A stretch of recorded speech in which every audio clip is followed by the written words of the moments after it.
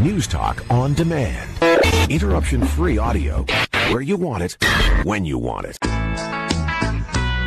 morning. You're listening to Garden Talk on 650 CKOM and 980 CJME. I'm Erin, here with Rick and Jill vanDuyvendyk.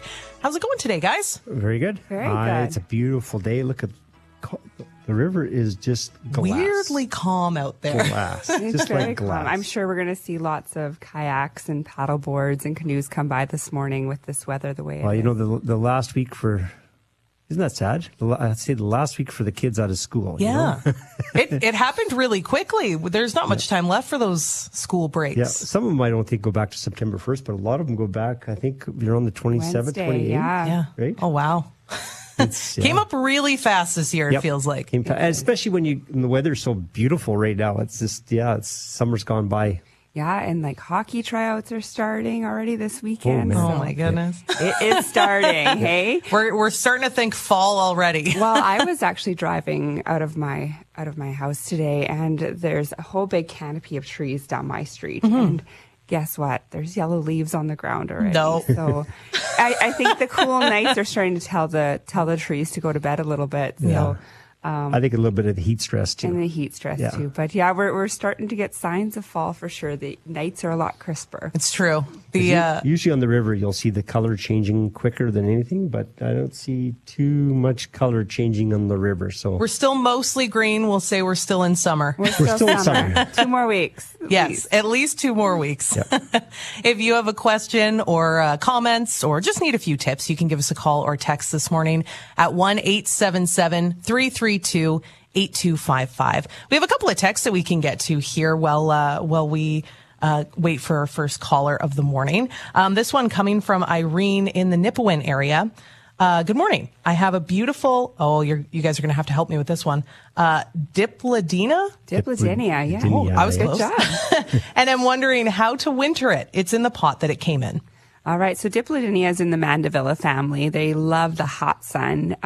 So what she can do is she can keep it outside, growing in its container until the nighttime temperatures are around like 7 to 10 degrees. Then she'll want to bring it in. When she brings it in, she'll want to use an insecticidal soap or a product called Endol, which has pyrethrin and canola oil in it, and that will use it about every 10 days. Okay. That will get rid of any bugs that are in there, and then she can transplant it too, just to make sure that there's no bugs in the soil as well. And pick all the flowers off before you bring it in. Yeah, 'Cause that's where the bugs are. The flowers and buds, I'll usually pick those off, or even cut the plant down till about a third of its size. Okay. Then they can bring it in. They can do one of two things with the Dipladenias or the mandevillas, if people have one of those, is they can bring it inside and they can put it in a hot sunny window and continue to let it grow throughout the summer season.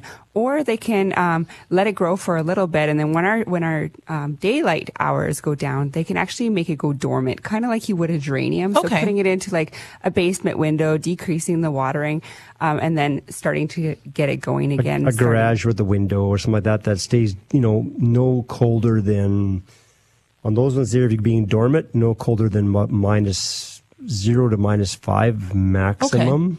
Yep. So, And then come January, February, pull it out, start watering it, fertilizing it, give it a little trim, and it will start growing again for you. All right. Quite the project, it sounds like. Well, it's just the same project that if you're wanting to carry these plants over winter, but maybe Yeah. you don't have the space for them to grow in a nice window, you can maybe put them into an area that's maybe not as good, let them go dormant, and then get them going again later. that'll be a big thing that a lot of people will be thinking about, whether they have hibiscus or Yeah. they have, An oleander, gardenia, any of those patio tropicals, the Japanese same maple. process you can do with them. yeah. Any of those non-hardy plants that people want to carry over from winter to winters. Got to remember, things in a pot won't survive in Saskatchewan. Yeah. Even if they put a Brandon cedar or, like a beautiful, like a hardy plant, if it's in a pot, the horizontal frosts get to the roots and it just doesn't survive in a pot. So you have to bring anything you got in a pot, you either have to transfer into the soil. Yeah. For the wintertime, like just plant it in the garden. Okay. And if you want to leave it in the pot, you can just put some paper around the pot so you don't stain the pot, right, from the soil. Don't put plastic. Plastic will keep the heat from coming out of the ground into the pot. Which is what you want. Which is what you want. So when he's saying you can plant anything into the ground, anything that's zone 3 and lower. Yeah, sorry, yes. Yes. Anything that's hardy that you have in a pot that you want to keep till next year, then you can put it in the ground. Otherwise, you have to bring, you're right, Jill, you have to bring it inside if it's a zone 4 or up to zone 9. And same with your bulbs too. Like you have your canna lilies and calla lilies. You want to wait until the frost kind of hits them, let them die back down a little bit, and then you can harvest that bulb under the soil, bring it in and store it in a cold storage area for the winter, and then plant it up again. But those bulbs, if you got things like cannas or callas and begonias and that, if the top doesn't die down, then when you lift them out, just make sure you leave the tops attached. Okay. Lay them on some paper and let them dry out so that all the energy from the leaves go into the bulb. Exactly. And then you can cut the top off and then store them for wintertime. Get a bit of that reset. Yes. We have Moni waiting on the line from Prince Albert. Good morning. What's your question for Rick and Jill? Hi, I planted, it's called Autumn Blaze Maple. It's in full sun. I just planted it this year. And I've noticed, while most of the tree seems healthy, the upper leaves are starting to curl and they almost prematurely turned red. Okay, so if the prematurely turn red, there's two things that could happen on the curl. One is aphids, because maples like aphids. Okay, so you can get up there and just check if you want to see if there's any aphids underneath the curled leaves. And then you could just treat them with Andol or ambush, or it's called bug X. I can't hear you, sorry. Oh, sorry. Can you hear this now? No, you're not coming through very well. Just a minute. Can you hear me? I'll try to take you off speaker. How's that now? A little better, yep. Okay, so you can check for aphids. You can use Andol or bug X, which is pyrethrin, if it's an aphid. But also you got to watch because when did you plant it? Probably mid-May. Mid-May? Okay, Yep. So they should be rooted out yet. But with this heat, even I had some maples in my yard that started to turn yellow. And they weren't ones that turned red. They're silver maples, so they just turned yellow. And it was because there was a couple I didn't get the water to, and they started drying. And so the best way to do is I always tell people, take a piece of 3/8 rebar, poke it down to the bottom of the planting hole, and also poke it into the middle of that root ball. And just check both places and see if it's wet. Because if it's not wet, what happens is that root ball will dry out because the leaves will suck the moisture out of it. And it takes quite a bit to rehydrate it. So you got to put the hose out there and just let it dribble. And just let it dribble for about a half an hour. And right at the trunk of the tree. And just, like I said, just a dribble so that you're just wetting the root ball and not the soil around it. And then you'll rehydrate it. But you got to remember, once we started getting in the first week of September, the autumn blaze, you want to slow down on the watering anyways. You want it to turn red, okay? Okay. Which is a good thing, because otherwise, if it goes into wintertime green, you'll have some tip kill. You'll lose some tips of the plant.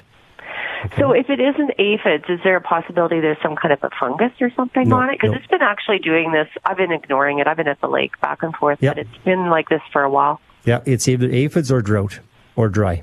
It's the two things. Will it die? Nope, it'll be fine. Just gotta do the rebar check and check the soil. That's very important. The aphids is not a big deal. I mean, they'll suck you may lose some of the leaves, but it'll come back again next year. It would have set new buds, but the drought is more worse than the aphids. Okay. And all the trees around it, I've got other shrubs. They're all perfectly healthy. Yep. Yeah, that's because you got a new plant, right? So it's trying to establish its root system. Yeah. And so you just got to make sure that root ball that it came in the pot, when you planted it, you got to make sure it stays moist. Okay. Okay. All right. Thanks. Thank you. We are going to take a quick break, and then we'll be back with more of your questions. We'll start off with Russ in the Lake Lenore area. You're listening to Garden Talk on 650 CKOM and 980 CJME. Good morning. You're listening to Garden Talk on 650 CKOM and 980 CJME. I'm Erin McNutt here with Rick and Jill vanDuyvendyk. If you have any questions for us, you can give us a call at 1-877-332-8255. Russ has been waiting patiently on the line for us, so we won't make them wait any longer. Good morning, Russ. What's your question? Good morning. My question is about using diatomaceous earth as fly control on an acreage. A friend of mine has livestock, and he used a spin spreader, and he had livestock, so he had fly problems this year with all the moisture and the other stuff that goes along with the livestock. And my question is, I know it will kill the flies. Yep. Is it going to kill my ground bees and other bees in my yard? Anything that crawls through it. Okay. Anything that crawls through, because what it does is it's like crushed up seashells, basically what it is, right? And so what happens, it gets into all, like insects have all these little tiny joints and everything else. So this diatomaceous gets into their joints and it basically dehydrates them. Okay. Yeah, so I'd be just as well to use malathion and kill my bees and be done with it. Well, I mean, I don't want to kill my bees. No, you don't want to kill your bees. Yeah, you have to be very selective where you want to put it. So you want to, if you got ground bees and that, you don't want to be just doing just an overall broadcast, Yeah. Only be hitting the spots where you got a problem rather than just everywhere. And Right. and that's hard to do when you got so many flies, right? So otherwise you just put fly traps up and but we're doing that, but I don't know how many of those bags you can have hanging around. Yeah, I know. Yeah, I got a few of them hanging around my place too. That was so yeah, it's going to kill any insect. I mean, I know it'll kill my aphid. Anything that crawls through it, it's gonna kill. Okay. Okay. No, that's perfect. Thank you very much. You're Thanks welcome. for your call. All right, we have Brian in Saskatoon on the line. Good morning, Brian. What's your question for Rick and Jill? Well, I'm a 30-year gardener. Learn a little bit more as time goes on, especially thanks to you guys. But this is the first year I've experienced this problem. Some of my cucumbers got probably a quarter to half-inch hole, like they're hollow in the middle. Yep. And I'm watering the heck out of them, especially when it's hot like this. What could be the problem? And a follow-up question, would it still be okay to eat them? Yeah, it's still okay to eat them. It's it's tough, but it's called inconsistent watering. But it's really hard, especially this year, because the moisture's been off and on, the heat's been off and on. You've been watering. Sometimes you had to water 3 times a day to keep things moist, and sometimes you got the soil wet and you got it dry. When you get those kind of deformations, it's all from 9 times out of 10. Sometimes it's fungal and stuff like that, but 9 times out of 10, it's just the inconsistent watering. And inconsistent watering like this year it's been tough even for the most avid gardener. Yeah, with it being wet and then going so hot, so dry, that seed formation in the middle of the cucumber is not able to form, and that's why you get that hole. And then the biggest one, especially with cucumbers, is don't water. A lot of people say when it's so hot, I want to water like at 9 o'clock or 10 o'clock at night when the sun's down, right? And that's a big mistake too, because that's when you will get the fungals and powder mildews and those kind of things. So, and then because they just stay moist for too much longer. Your best time to water, especially cucumbers, pumpkins, squashes, melons, those kind of things, is in the morning, just when the sun's popping up, or just out before the sun gets too hot.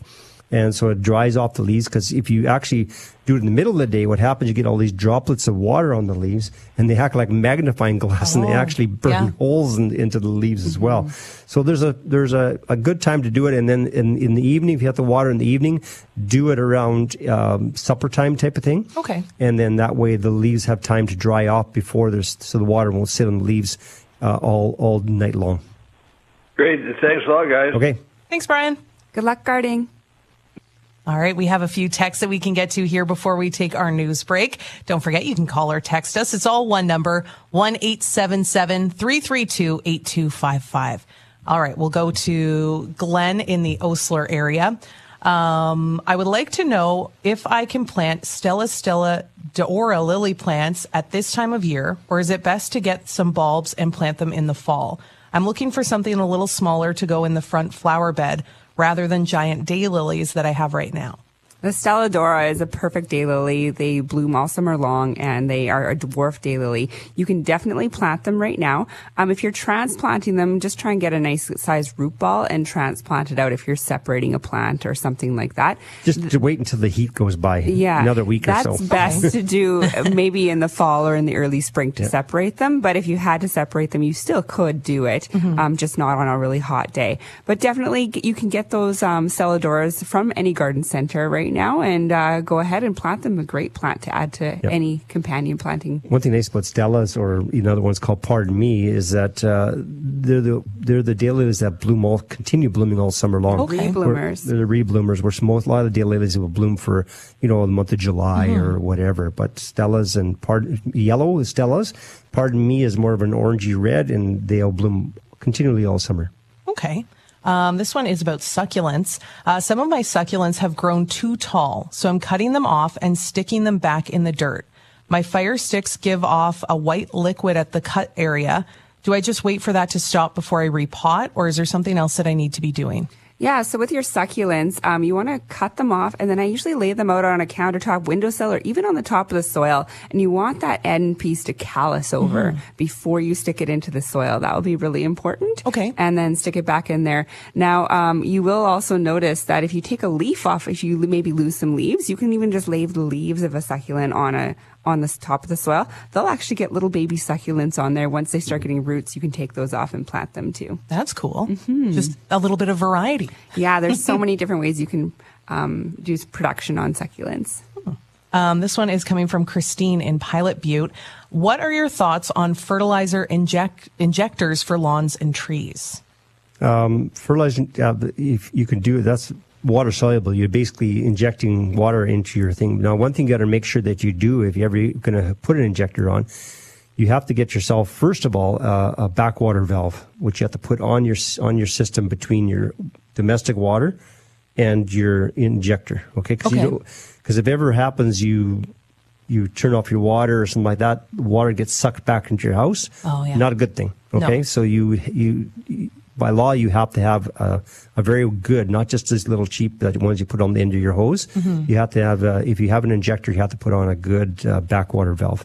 So usually ones that have an air gap to them. So and then the biggest thing is make sure that you're testing your fertilizer, testing your parts per million, your ppm, and then also testing your pH levels as well in your water, and just making sure that that is accurate and consistent. Most people that use injectors are like greenhouses and nurseries and that kind of stuff. So you don't see too often people that are using, because you're in a home, because you're planting in the ground. Where you use injectors more often is if you're planting containers where you want a constant feed.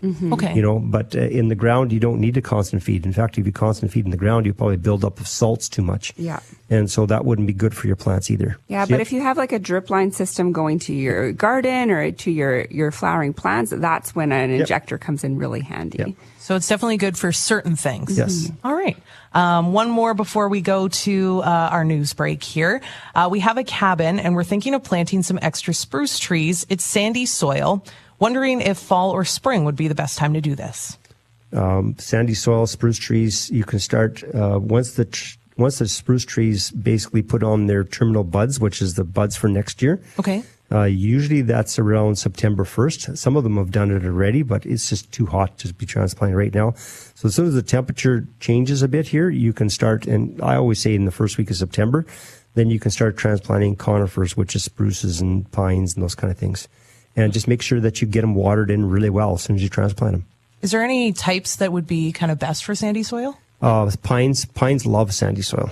So Scotch pine, Swiss dome pine, ponderosa pine, any of those but the spruces like Colorado spruce, Black Hill spruce, all those ones will be fine in the sand. I grew my last acreage I had, it was pure sand 70 feet down, and I grew all of them. You had beautiful big blue spruce. Oh yeah, it's just great, and just a matter of it's water. Yeah. Key is water. If you got sand, you just need water, and I had put water on those plants constantly. So it's best to put a drip system in if you're going to plant those kind of things, because keeping up with a tank when you have sandy soil is real tough. Been there, done that. Where there's a will, there's a way. We will take a quick break for news, but don't forget you can give us a call or text anytime at 1-877-332-8255. You're listening to Garden Talk on 650 CKOM and 980 CJME. You're listening to Garden Talk on 650 CKOM and 980 CJME. I'm Erin McNutt here with Rick and Jill vanDuyvendyk from Dutch Growers.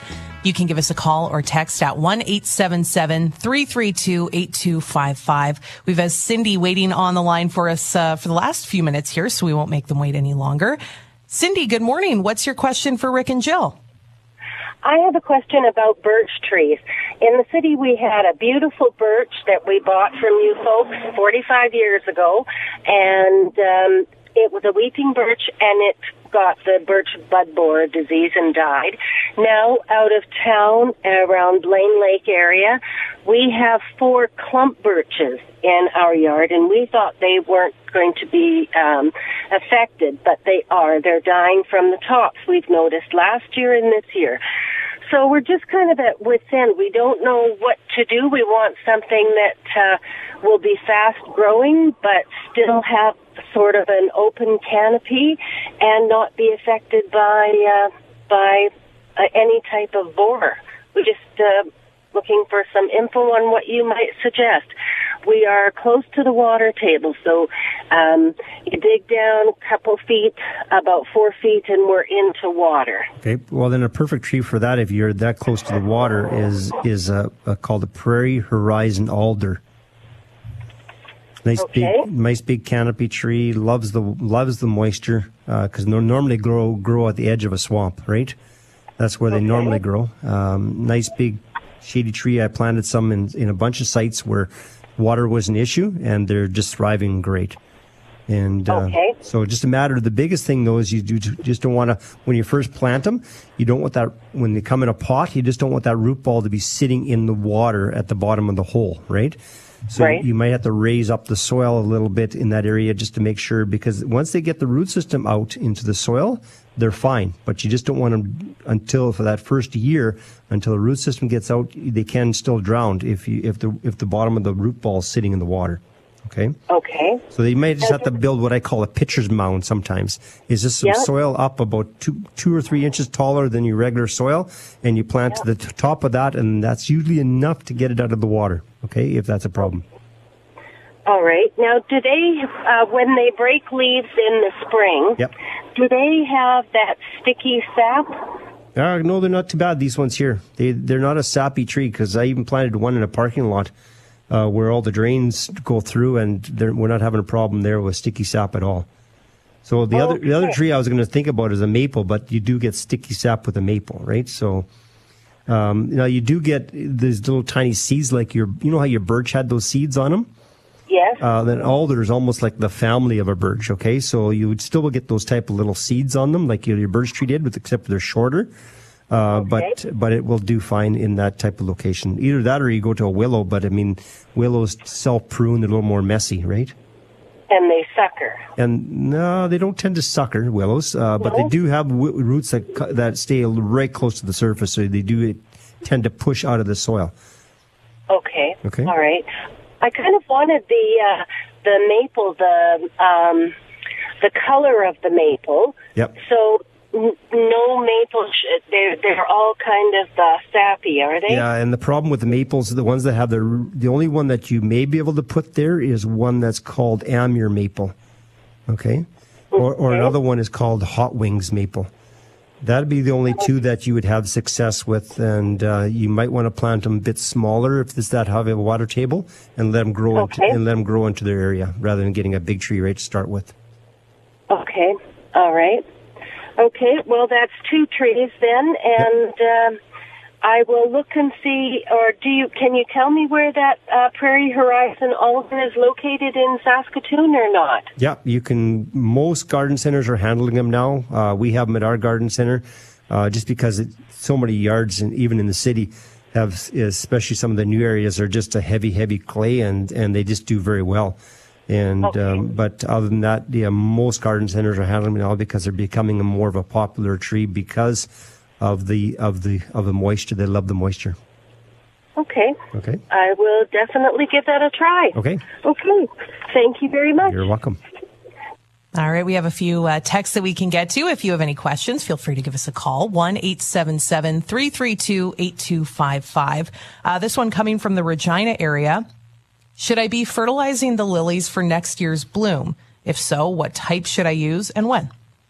Usually you don't want to be fertilizing your lilies right now. What I usually do is let them go dormant, let them die back down into the bulb. Okay. And then next spring, you'll want to maybe put some bone meal or something like that in with the hull, and then that will be sufficient fertilizer for next year. All right, perfect. Easy enough. This one is from Doug in the sort of Melfort area. I have woody protrusions growing in my lawn. There are no roots attached, but they're very hard. Do you know what this could be? It's a type of a fungal. I'm just trying to remember what it's called now. I looked it up earlier this summer because somebody had the same thing. It's it looks like almost like a little cow pie type of weird. thing. It's sitting in the gut, and it's a fungal. Basically, it's a fungal. It's hard, and it's usually like about. Put your two hands together and where your fingers are touching, and sometimes it's around that big. Okay. Or can get like that big. Almost like those knots in trees, kind of. Almost like those knots in trees. And so it's a fungal, and the best thing to do is just dig it out. But it does keep coming back. And so the best thing to do with that is just that they're usually they're there because of they're growing on some kind of usually got lots of thatch in your yard. Lots of thatch in the lawn, or an old root from a tree, or a root from, long root out, or a 2x4 from construction, or a piece of plywood, whatever. It could be a lot of things. It's something organic that is feeding on. And so basically is that keeping your lawn fertilized, aerated, water those areas. Could you put compost accelerator in those areas? Exactly. Anytime you have fungals, using a compost accelerator, it just puts in the bacteria into the soil to help break down what those fungals are feeding on. And that's the key, is getting rid of its food. Right? Almost like when you have mushrooms popping up. Yeah, exactly. Or maybe there used to be an old tree there and there's still some roots and logs underneath the soil. Mm-hmm. So they might be growing on that as well. Yeah, and that's why the compost accelerator will help break that down quicker. Then you get rid of the food source of what the fungal's growing on. All right. We have a question from Trish in Saskatoon. I have miniature lilacs that are no longer miniature. Can I cut them back? How much and when? Okay, so the lilacs, best to do just a light pruning after they bloom every year. Okay? Because then they put up new growth. You fertilize them, they put out new growth, and they bloom on the old wood that grew this year. They grew on that wood next year. Okay? So if you do a major pruning, if they got totally out of hand, do it when the plant is dormant. Okay? But you'll miss a year. You'll still have some blooms, but a lot of those blooms that are filled right to the tips, you'll lose some of those. Okay. But that's a choice. I mean, so if you don't want to lose the blooms, do it right after they finish blooming. Right after they finish blooming, and keep them. So what I suggest you do now, if it's way higher than what you want, cut them back to where you need them to be. Okay. Next year you have fewer blooms. And then every year after that, then you just do a little trimming. Like next year, what I would do then is I'd trim them this fall. Mm-hmm. They're going to put a little growth on in the spring. And when the other lilacs quit blooming, give them another light pruning again, fertilize them, let them grow, and then they'll bloom on that new wood like crazy the next year. Okay. So a bit of a work in progress for a year or so. Give them a break for a year. Yes. If you have any questions or need some tips from Rick or Jill, you can give us a call at 1-877-332-8255.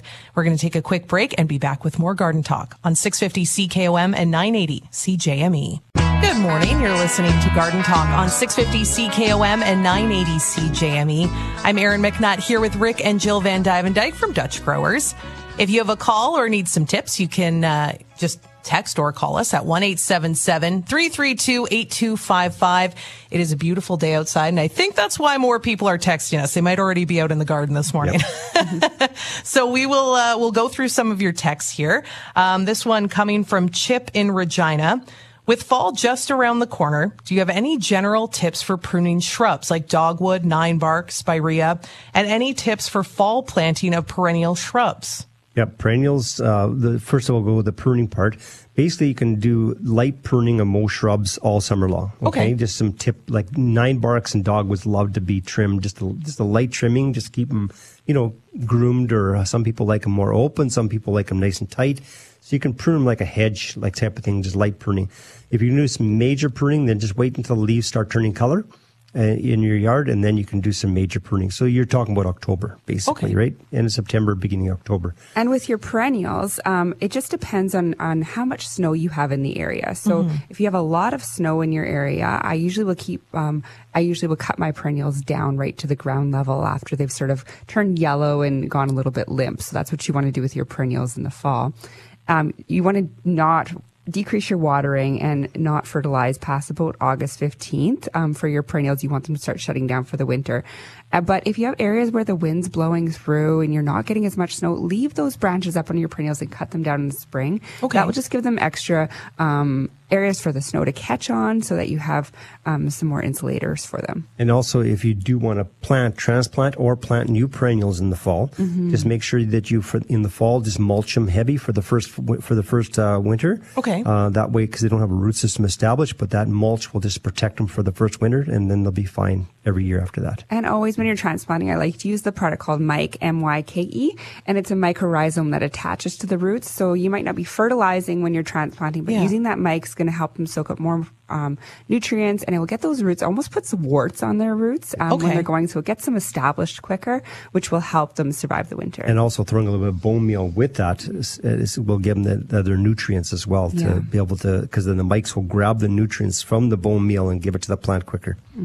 Just a few extra treats. Extra treats for the fall planting. Yep. All right. We have Rosanda from the Estevan area. We have a couple of roses that are getting quite leggy and not producing flowers. Should we prune them? Yeah, absolutely. Most roses love to be pruned, so I like pruning my roses in the spring. Okay. Early spring. There's only a couple of roses which I won't prune in the spring. I'll prune right after they finish blooming, like Teresa Bugni and Persian Yellow Rose. Those are two that will bloom just like lilacs. They'll bloom on their second year wood. So you want to, or another one is Hazeldine as well.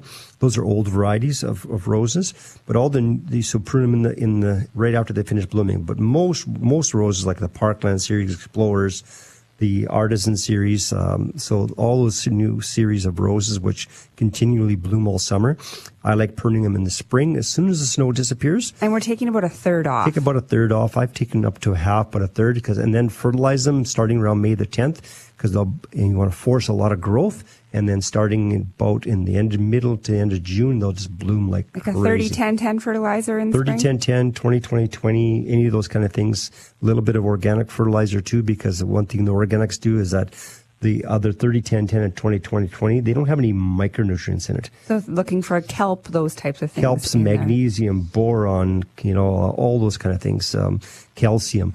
That'll just make the plants even bloom more as well, and be more vibrant. All right. We have a question from Robin.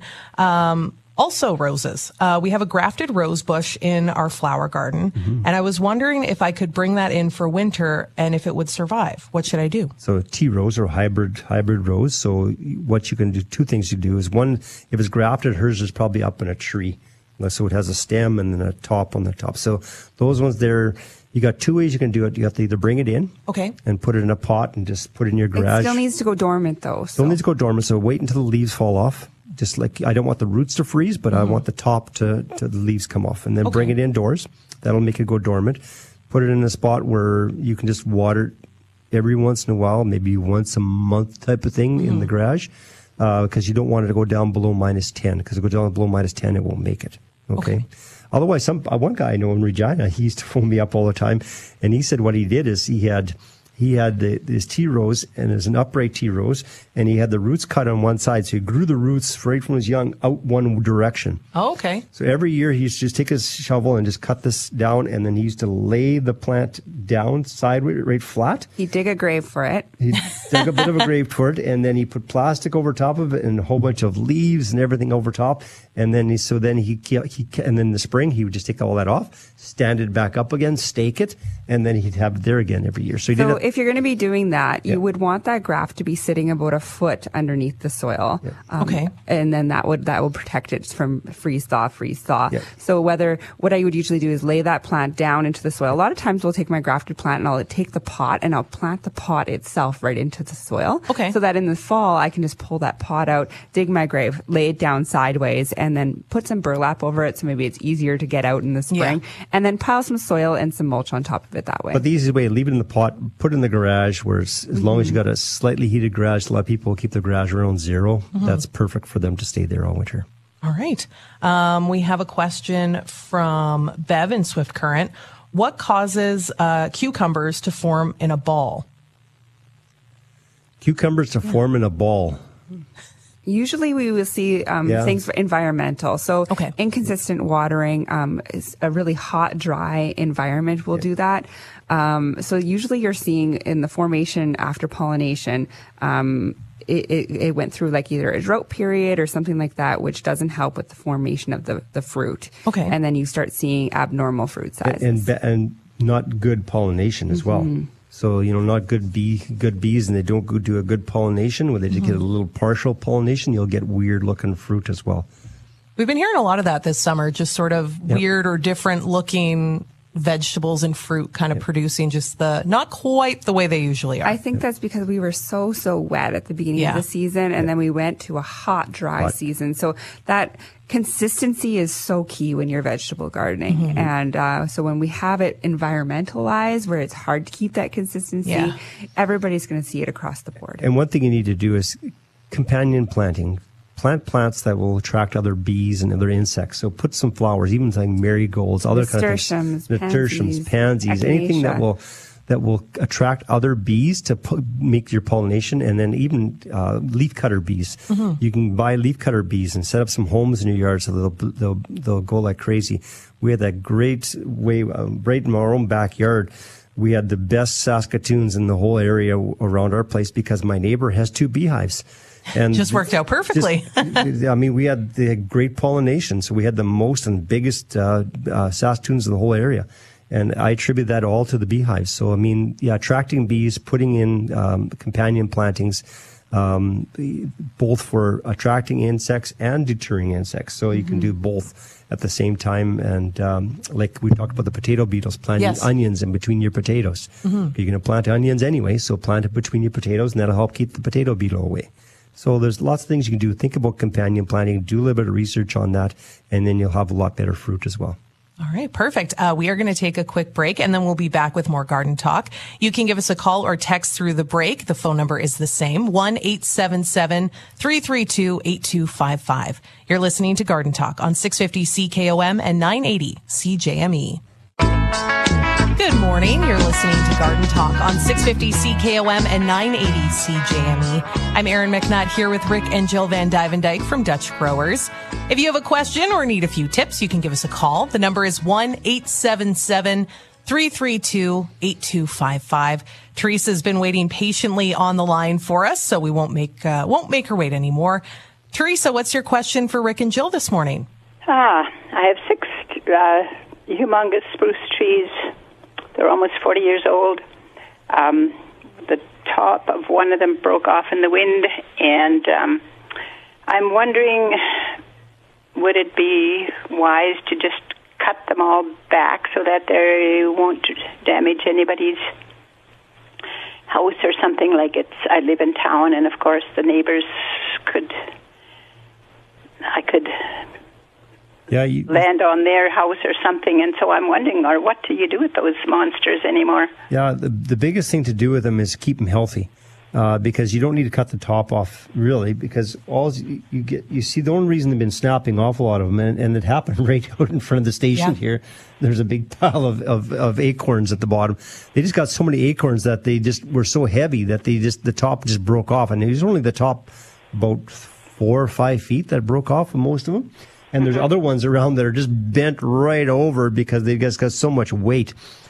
Because those acorns just take so much sap, and they're just so heavy and wet. And so, but if you keep the trees healthy, they won't go into seed every year. Okay, so. Oh well, sorry, but my they're not. They have a lot of dead branches on. I have not been looking after them properly. Okay. I'm sure. And there are a lot of dry, like the needles, there's branches that are dry. Yep, so those can be trimmed off. Any needles, any branches that are dried, you can trim those off. Other than that, what you need to start doing at least once a month during the summertime, and what you can do right now, is just put the hose, get yourself a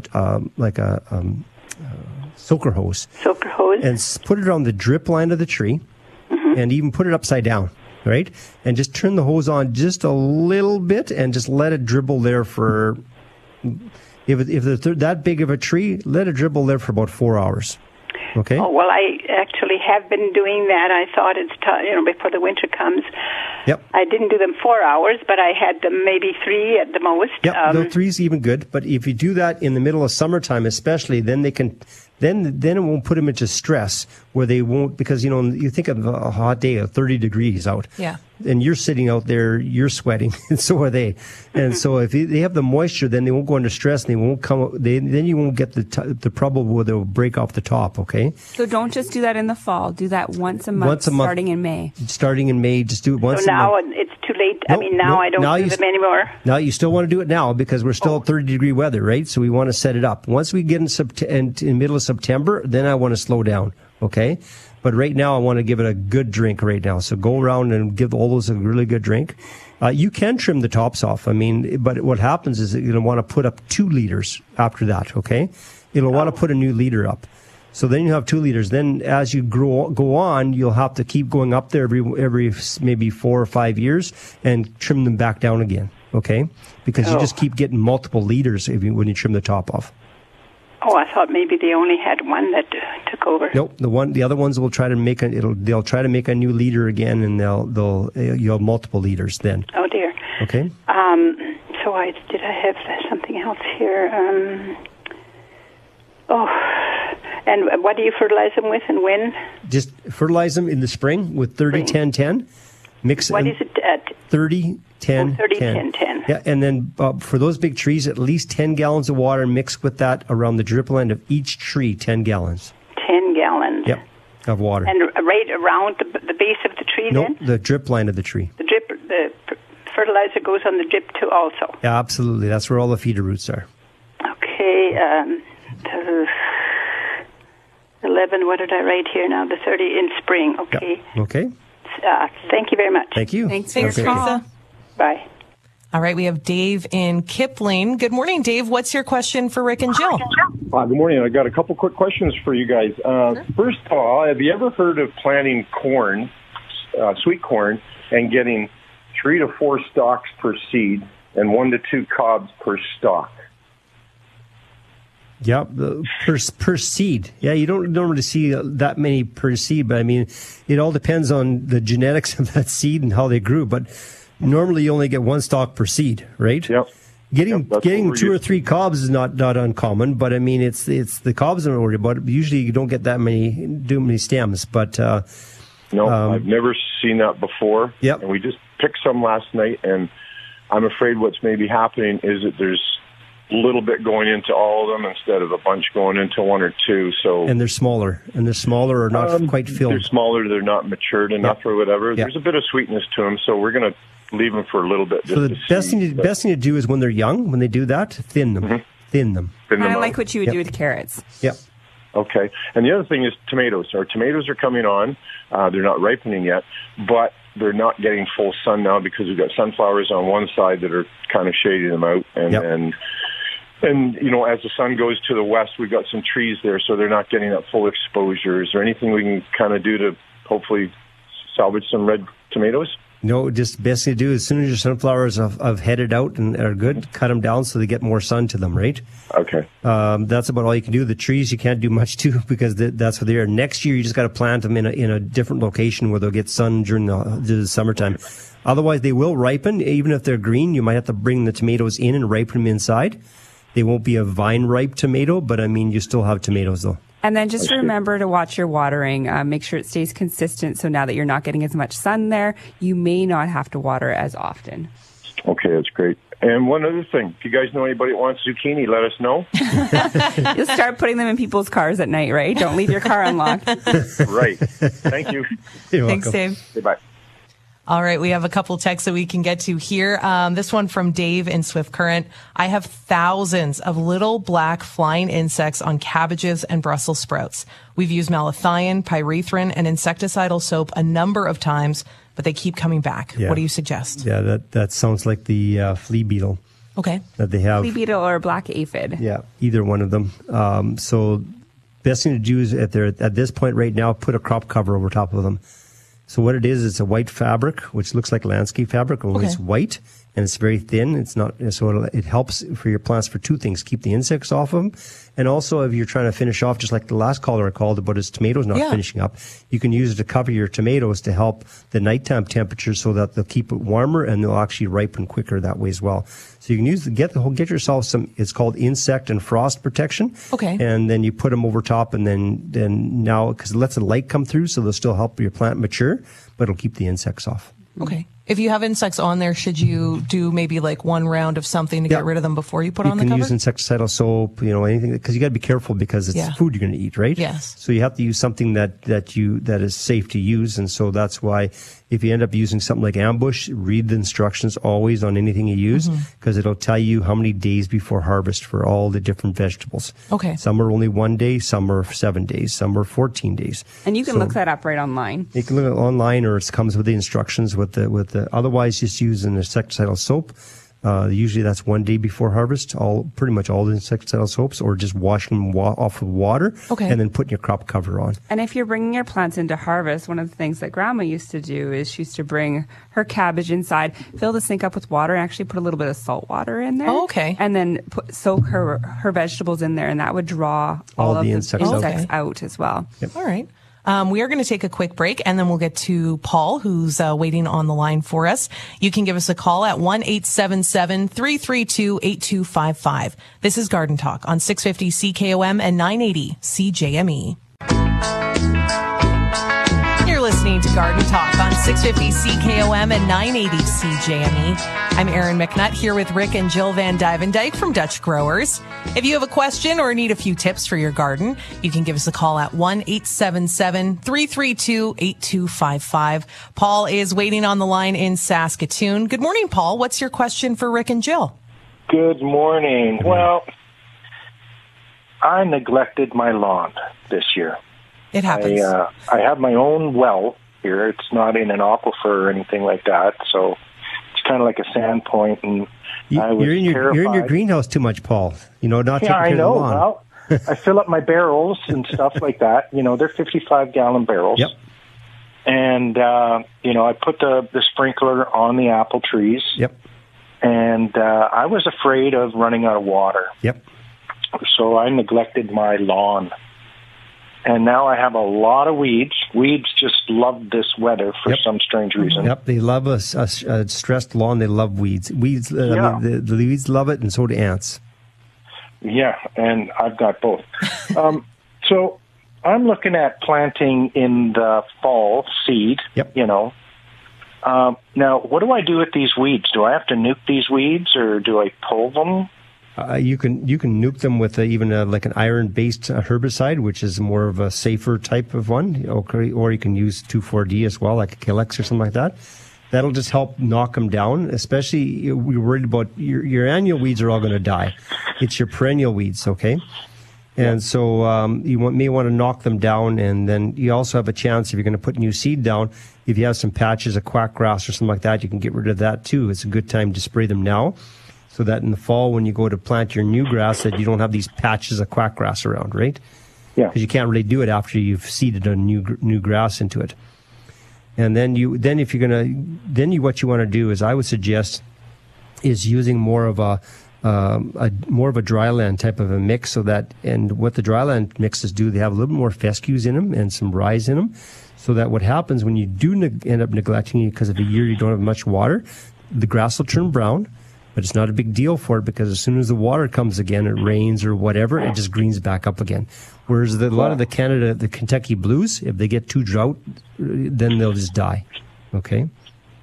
Yeah, because I'm in sand, sand soil. That's what I had, pure sand where out my acreage, and I went, because I did quite a big area. I got one that's called Western Parks from Early's in Saskatoon, and they also have a sports field mix. Both of those ones do very well, where they just sort of die down turn brown when there's no rain, and then green right back up again when rain comes again. So they're great for a drought resistant type of a grass, which can handle that wet dry type of situation like you have. Okay. How was your Saskatoons your Saskatoons? Yeah, well, they're done now, but I mean, they were best crop ever this year. They were awesome. Oh, I know. They were just huge and They're black. huge. I just picked 30 cups this week. Oh, that's amazing. There you go. Yeah. Great. I make liqueur. Ooh. Oh, good. So Fully stocked, it Sharing sounds some like. happy times with some friends. Yeah. Thanks for your call. Thanks so much for your time, you thanks, guys. Paul. Well, Bye. all right, we have a text from Carol in Saskatoon. This seems like a pretty common issue right now. She has some irises that she needs to move. Can she do that now, or should she wait? I would wait a little bit longer for the irises. I would wait for them to go dormant to move them. Okay. I actually would prefer to move them in the spring. Okay. Because then they can get rooted in before we hit a hard winter again, too. So making sure that just right before when the frost comes out of the ground, that's the best time to move them. If you have to move them because you're doing a renovation, putting a sidewalk in or something like that, do them when the leaves start turning color and all your other shrubs and that, and then mulch them heavy if you're going to do them in the fall. And some people will even harvest them if they're doing a move and store them in cold storage for the winter and then replant them again for the spring. Irises will be good storing too. Yeah, they've got nice bulbs on them. Yep. All right, so a little hardy. Yep. All right, we have a question about tomatoes. We bought a beefsteak tomato, took the seeds and planted them. They are 4 to 5 feet tall. Fruit is still firm but not ripening. Will they ripen on the vine, or should we bring them in the house? I'd leave them on the vine as long as possible. What you can get is a row cover, kind of like what Rick was talking about earlier. It's basically a white sheet that will keep the frost off of them too. Another thing that you'll want to start doing as well is just doing a little bit of pruning on your plant too. You want it to stop putting as much energy into all these runners that are everywhere and more energy into the fruit itself that's growing. Make sure you're fertilizing often to get that nice plumping happening on your fruit. And then this heat should start having them ripen right away. Right. As soon as you hear Aaron on the radio saying there's a risk of frost, hopefully it won't be too soon. as soon as you hear her on this station saying there's going to be a risk of frost, then you can pick them and bring them inside or put your frost cover over top. But a lot of times it's only the first couple. It's only the odd day or odd night that you'll get that happening, and then you'll go really warm again. September is usually a great month for a lot of temperatures, so just got to watch that nighttime temperature, that's all. All right. Hopefully still be good for at least a week and a So half. hopefully Aaron will give you good news for a while and everything will ripen on the vine. Me too. My tomatoes need it too. Next year, do that pinching and pruning on those indeterminate varieties earlier on in the season, and it will help put more energy into that fruit and not as much energy into the vines. Perfect. We have Marcel waiting on the line from Regina. Good morning. What's your question for Rick and Jill? Yes, I have some towering poplars in my backyard.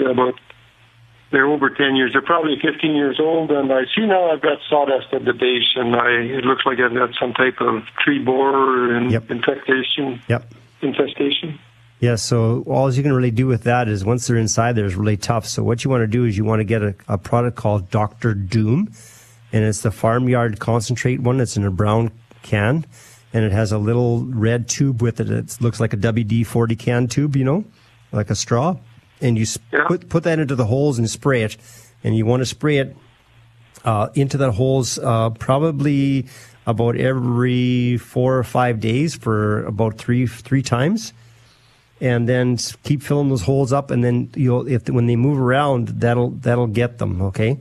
And then keep your trees healthy. The ones that don't have the sawdust, give them a good drink of water, because the bugs only go after stressed trees. That's what they tend to do. They go after trees that might be just a bit stressed from water or not enough food or whatever. That's the first trees they'll go after. I mean, they will go after all of them, but they'll always go for the trees that are stressed first. And how high up do I have to go? You got to find every hole you can. They're the size of a ballpoint pen head, and they look like the shape of a D. Okay, and I see that. And they're usually right where the branches, usually in the crotch of a tree where the branches come out of the main trunk. It's usually close to that is where the holes are most times. But they're the shape of a D and about the size of a ballpoint pen head. Spray in every single hole. Okay. And that's with Dr. Doom. Dr. Doom, it's a pyrethrin. So it comes from the chrysanthemum and affects the nervous system of the bug. And you just spray it into the holes, and that's the best way to get rid of them. Okay. I will do that. Thank you very much. Thank you. All right, we have Donna from Regina. Good morning, Donna. What's your question for Rick and Jill? I started some small Saskatoon seedlings this spring, and I have a large city lot, and I'm wondering, should I be transplanting them out of this small bed now to somewhere else in my yard? Yeah, just not when the heat right now. Wait until the leaves start turning color in September. Wait until at least get one or two frosts on them first. Okay. And then you can move them. If you move them now, they'll be in trouble. Yeah. It's just too hot. They like lots of light, right? Lots of light. The more sunlight, the better, and the more fruit. South or west exposure is best. Okay. But then, do it this fall, just as soon as they get a couple frosts on the leaves, and then they'll be fine. Okay. And do they require any special fertilizer? Just if you want to move them, just put what's called a root booster. It's a root booster, so it's like a 0.15. I think it's a 5.15.5. I think it is, and it has an acid in it which helps promote more root growth. So for those little ones, it'll work really good. And just one application. Yep. Only when you transplant. Okay. Okay. Thank you very much. You're welcome. Thanks, Donna. You can give us a call or text with your questions anytime. 1-877-332-8255. We'll take one question and then we'll go right to news real quick. I planted an American cranberry last year. It did fine. Come spring, it was like a vertical line was drawn up the center and half was dead. The other side seems to be dying. Should I trim it or dig it out? It's funny that the American cranberries are really tough, so just make sure you keep them moist because cranberries like to be in a little bit more moisture area. So keep them more moist. It may have not had some transplant shock, but it'll come back. Just trim off all the dead wood, and it'll come back. Start fertilizing. Too late now, but next spring, fertilize every 3 weeks with a good 30-10-10 or a 20-20-20. Any one of those ones, give them every 3 weeks from May, Mother's Day, May 10th, until around July 15th. You stop, and then you'll get lots of growth happening. One of my 9-barks did it because I was throwing the snow off the side, and it actually ended up breaking one of the branches when I started doing some looking, and so then half the tree was dead on the one side because actually it would broken at the base. And that can happen with cranberries because a lot of times cranberries have this Y crotch, like where two branches come up and they split up, and then they're easy when the snow goes on top and whatever, they're easy to split open. And so that's what happened to mine. So I just did some creative pruning on it this spring to make it so it looked a little bit better. But the cranberries are pretty tough. All right. We're going to take a quick news break. Then we'll be back with more garden talk on 650 CKOM and 980 CJME. Welcome back to Garden Talk. I'm Erin McNutt here with Rick and Jill vanDuyvendyk. You can give us a call or text at 1-877-332-8255.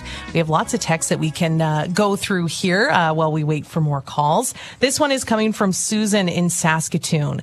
I purchased a firelight hydrangea. Could it be planted on the south side of a flower bed in the bed? The bed's about 4 feet deep, and the plant can have as much space as it needs. Yeah, as long as it's not right up against the fence, because the reflection off the fence on the south side, the actual flowers will turn brown in a hot time like this. Okay. So as long as you have a little bit of shade, and if you do going to put it there, if you get an extended period with a hot long time, then you just might have to put your umbrella out. Give it a bit of shade. I found with my yard's a south exposure, and because it was so hot, I had trouble keeping the hydrangeas alive in my yard. Keeping them watered is really important. Yep. And like Rick said, while they're getting established, providing them with a little bit of shade, once they're established, they're really going to be fine. And putting mulch around the base, that's key too. Like we have some that would do very well in the sun, like they're out along our driveway. But they're wide open, so they don't have anything reflecting heat off of them. Okay. But then we put lots of mulch around them, and then it keeps some moisture in for them, and they do okay. All the ones near my house, it's exactly what you said. They had the sun reflecting off the house, so those ones all died, but the other ones did beautifully. Just depends on where you put them. They're also curious what type of hydrangea could be planted on a north side. North side. You might not get as many blooms on a new. Yeah, most of them will do well. Yeah, most of them will do well, just not as many blooms. All right, fair enough. This is coming from Margaret in the Saskatoon area. My pepper plants, jalapeno, poblano, and Mad Hatter, have not flowered. Is this from a lack of nutrients? They're in full hot sun. Yeah, could be. Or lack of pollination, too. Well, they haven't flowered, though, so it's a matter of not getting the right... That's funny that they haven't flowered. Oh, I thought she meant not fruited. No, they didn't flower. So what your nutrients is probably the big one. Okay, so a lot of your organic fertilizers have more of an organic type of phosphorus in it, and also magnesium and calcium and those kind of things, which especially jalapenos, peppers, tomatoes, need to have calcium to do well. And it also could be if they were planted really early in the season, if they got the new growth got hit by frost, then that they wouldn't flower at that point in time too. So if they got that cold snap in the early spring, that could eliminate any flower growth as well. Yep. Okay. This one coming from Darcy in North Battleford. I have some young cottonwood trees that are really starting to take off in the last couple of years. They're 10 to 12 feet tall now, but the main branch got broken off by an unnamed rototiller operator. It is an ugly split, and I will probably have to trim the damaged branches off. Yep. Is there something I can put on the trunk to help seal it up for next year? Yeah, if let it dry first. It probably has dried since it's been rototilled a little while. Probably, it's been attacked. I call that. It's called mechanical blight. Yes, that's what I call it. I like that. So, anyways, basically, you can use a pruning paint. Clean up those areas so that they aren't going to hold water. Okay. Like sometimes they're scarred if you do like that, and they have little notches in the wood. So just take a utility knife or something like that, or a chisel, and just clean up so that the water runs off of those areas, and then just seal them up with a pruning paint. It's an aerosol pruning paint. It's for trees and shrubs and that kind of stuff. Works good. Easy enough. Yep. We have a text from Kelly in Elbow. I'm introducing my baby girl Izzy to the wonderful world of gardening. I let her touch and feel plants, and she likes to put them in her mouth. My question is, which plants should I never expose my daughter to touch and not let her explore with her mouth? Well, it's really important with this that you're doing your research before you get your plants. So when you go to the garden centers, make sure you're asking them which plants are poisonous. Plants that are extremely poisonous are things like datura, oleander. So there's some plants like that. But I would just, if you know what names of plants you have in your yard, send an email list in, or you can go on the Poison Control's website. There's a lot of them. There's quite a few of them. Some plants, some will say that they cause irritation, whereas some are like poisonous. Bad like news. When my staff are working with datura, I'll say after you're finished working with it, make sure you wash your hands before you even eat your lunch. So there's just different things, or all parts of the plant are poisonous. So just really, really watch those things. I find that at a young age, it's good to start teaching your kids on how to be around plants. And I know I did this with my kids too, and it was to be like, okay, you know what, some plants are good to eat and some plants are not, but you never put anything in your mouth until you've asked somebody first. So just getting that into their minds that they don't put the plants into their mouth. Plants are good to eat, but you don't do that unless you've asked somebody first. Probably not a good idea. She's at the beginning of her text, she said, I'm teaching her about plants and that kind of stuff, the feeling and touching. Plants for a little child that can't determine, probably not a good idea to teach them that, honestly, because Just wait a little bit. Just wait a little bit so that you can teach them what's good and what's not good. Because that part, there is a lot of plants. I mean, some of them you have to eat the whole plant before you're really going to get sick, right? Yeah. So, but like if you're doing some organic gardening, like in a vegetable garden, that's a great way to introduce a child into your gardening, where you know that these plants are all edible and those types of things. All herbs and that kind of stuff. Yeah, teach them in there, but not your regular house plants, because there's quite a few of them that can, depending. And people are different. Some people will be more susceptible and irritated by them than other people. So just be careful that way. The veggie patch might be the spot to do it. Absolutely. All right. We have a call from Jean in Regina. Good morning, Jean. What's your question for Rick and Jill? My question is about a dragonwing begonia. I have a very large one that I purchased. It's in a hanging basket. And now it was blooming beautifully. Will it rebloom again, or does it just bloom on the new growth? No, they'll bloom all summer long. So you can even just deadhead the old blooms off of it. And if you want to bring it inside for the winter, you can actually keep your dragonwing begonia in as a house plant for the winter season as well, too. Oh, really? Wow. Oh, I didn't know that. Just a bit away from the window, not right in the direct sunlight, but lots of bright light, but not right in the direct sunlight. Yeah, well, I have a east-facing window, but it gets kind of dabbled light because at the back of my yard is a very large green ash tree. Yep. So it sort of supplies dappled shade. Yep. That would be perfect. And you can even cut your plant down when you bring it inside about half the size, and then that will help it be bushy so it doesn't get lanky when our daylight hours decrease. Right. When I bring it in, do I keep fertilizing it? You can fertilize it. You'll want to cut down on your fertilizer. So right now you're probably fertilizing it every 2 weeks or so, twice a month. So maybe you'll want to do once a month to once every second month inside the house because you're watering it less. So you'll want to fertilize less. Right. And what would I use? 20-20-20? Yeah, just a 20-20-20 or 15-30-15 or inside the house. If you just have like a Schultz houseplant food, you can use that in the house as well. Right. All right. Great. Thank you very much. Thanks for your call. All right. You can give us a call or a text at 1-877-332-8255. We're going to take a quick break and then we'll be back with more Garden Talk on 650 CKOM and 980 CJME. Good morning. You're listening to Garden Talk on 650 CKOM and 980 CJME. I'm Erin McNutt here with Rick and Jill vanDuyvendyk from Dutch Growers. We have Ken waiting on the line with a question about trees. Good morning, Ken. What's your question for Rick and Jill? Hi. Yeah, another good show, you guys. Thank you. Back in June, I'm in southeast Saskatchewan here, and we had that bad storm back in June. Yep. And it knocked down a tree. I think it's a maple tree. I'm not sure, but it's about a 4-inch diameter trunk right now.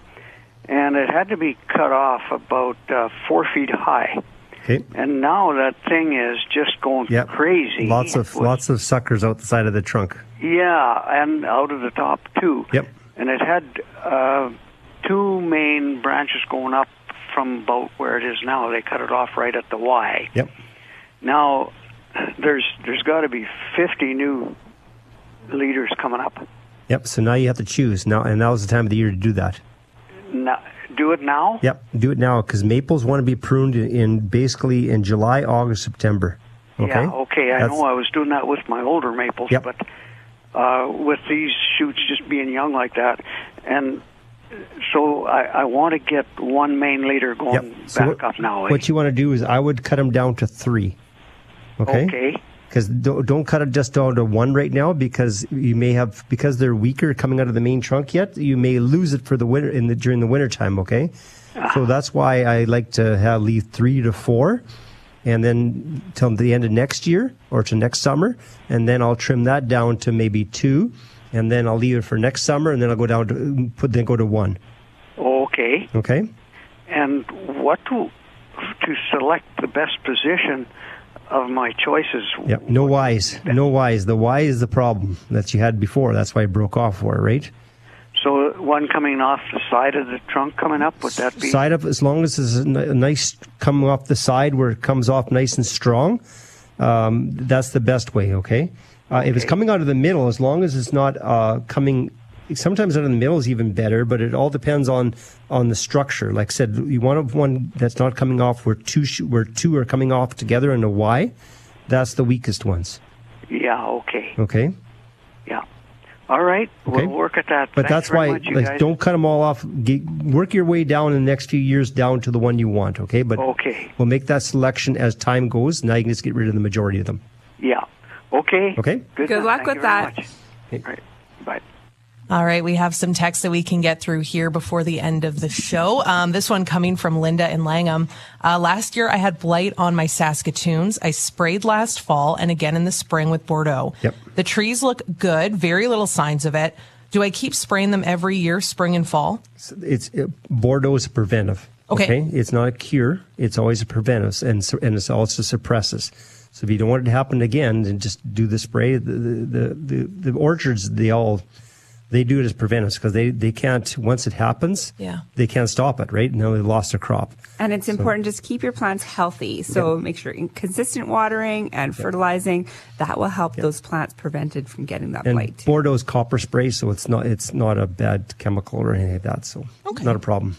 All right, we have a question from Jan. How do I get rid of spider mites? Their webs are everywhere every morning. Okay, so there's two things. Spider mites, you barely see the webs. They're between the needles and in between right on the backside of the leaves, so that you can see them in the sun. But it's not all these webs you see going from, like my house right now is covered with spider webs. It's these big webs that go from branch to branch. That's what I call the Charlotte webs type spiders, and those are actually beneficial spiders. They just look ugly, and get all these because they're catching other insects, right? Like with the spiders on my acreage, they were catching the fish flies. Oh man, they were horrendous this year. Fish flies. I mean, you could see them, the white webbing, because they're just full of fish flies. But if you do have a spider mite on your trees, then what you want to use is an ambush if you have them on trees and shrubs, and an end all if you have them on fruits and vegetables. So that's and if it's really bad, it's really, really bad, like in an evergreen, then you need to use malathion. And spray every about 10 to 12 days. All right, so a bit of a project ahead possibly. This one is also about pests. I get the little red bugs on my lilies each year. This year I've sprayed them with end all, but they keep coming back. It was better, but they still ate most of the leaves. Is there anything that works better than that? The lily beetle is really important to get rid of that one, because they'll just eat all of your lilies. So look on the backside of the leaves in between your sprayings of ambush. Okay. Look on the backside of the leaves. You'll see these little clusters of orange eggs. So just take your fingernail and just scrape them off, and because that way they won't hatch, right? And so you just have to be diligent.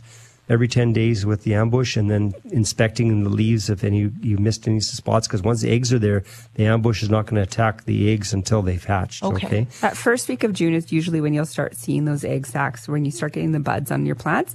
That's when we start in the greenhouse scouting for the lily beetles.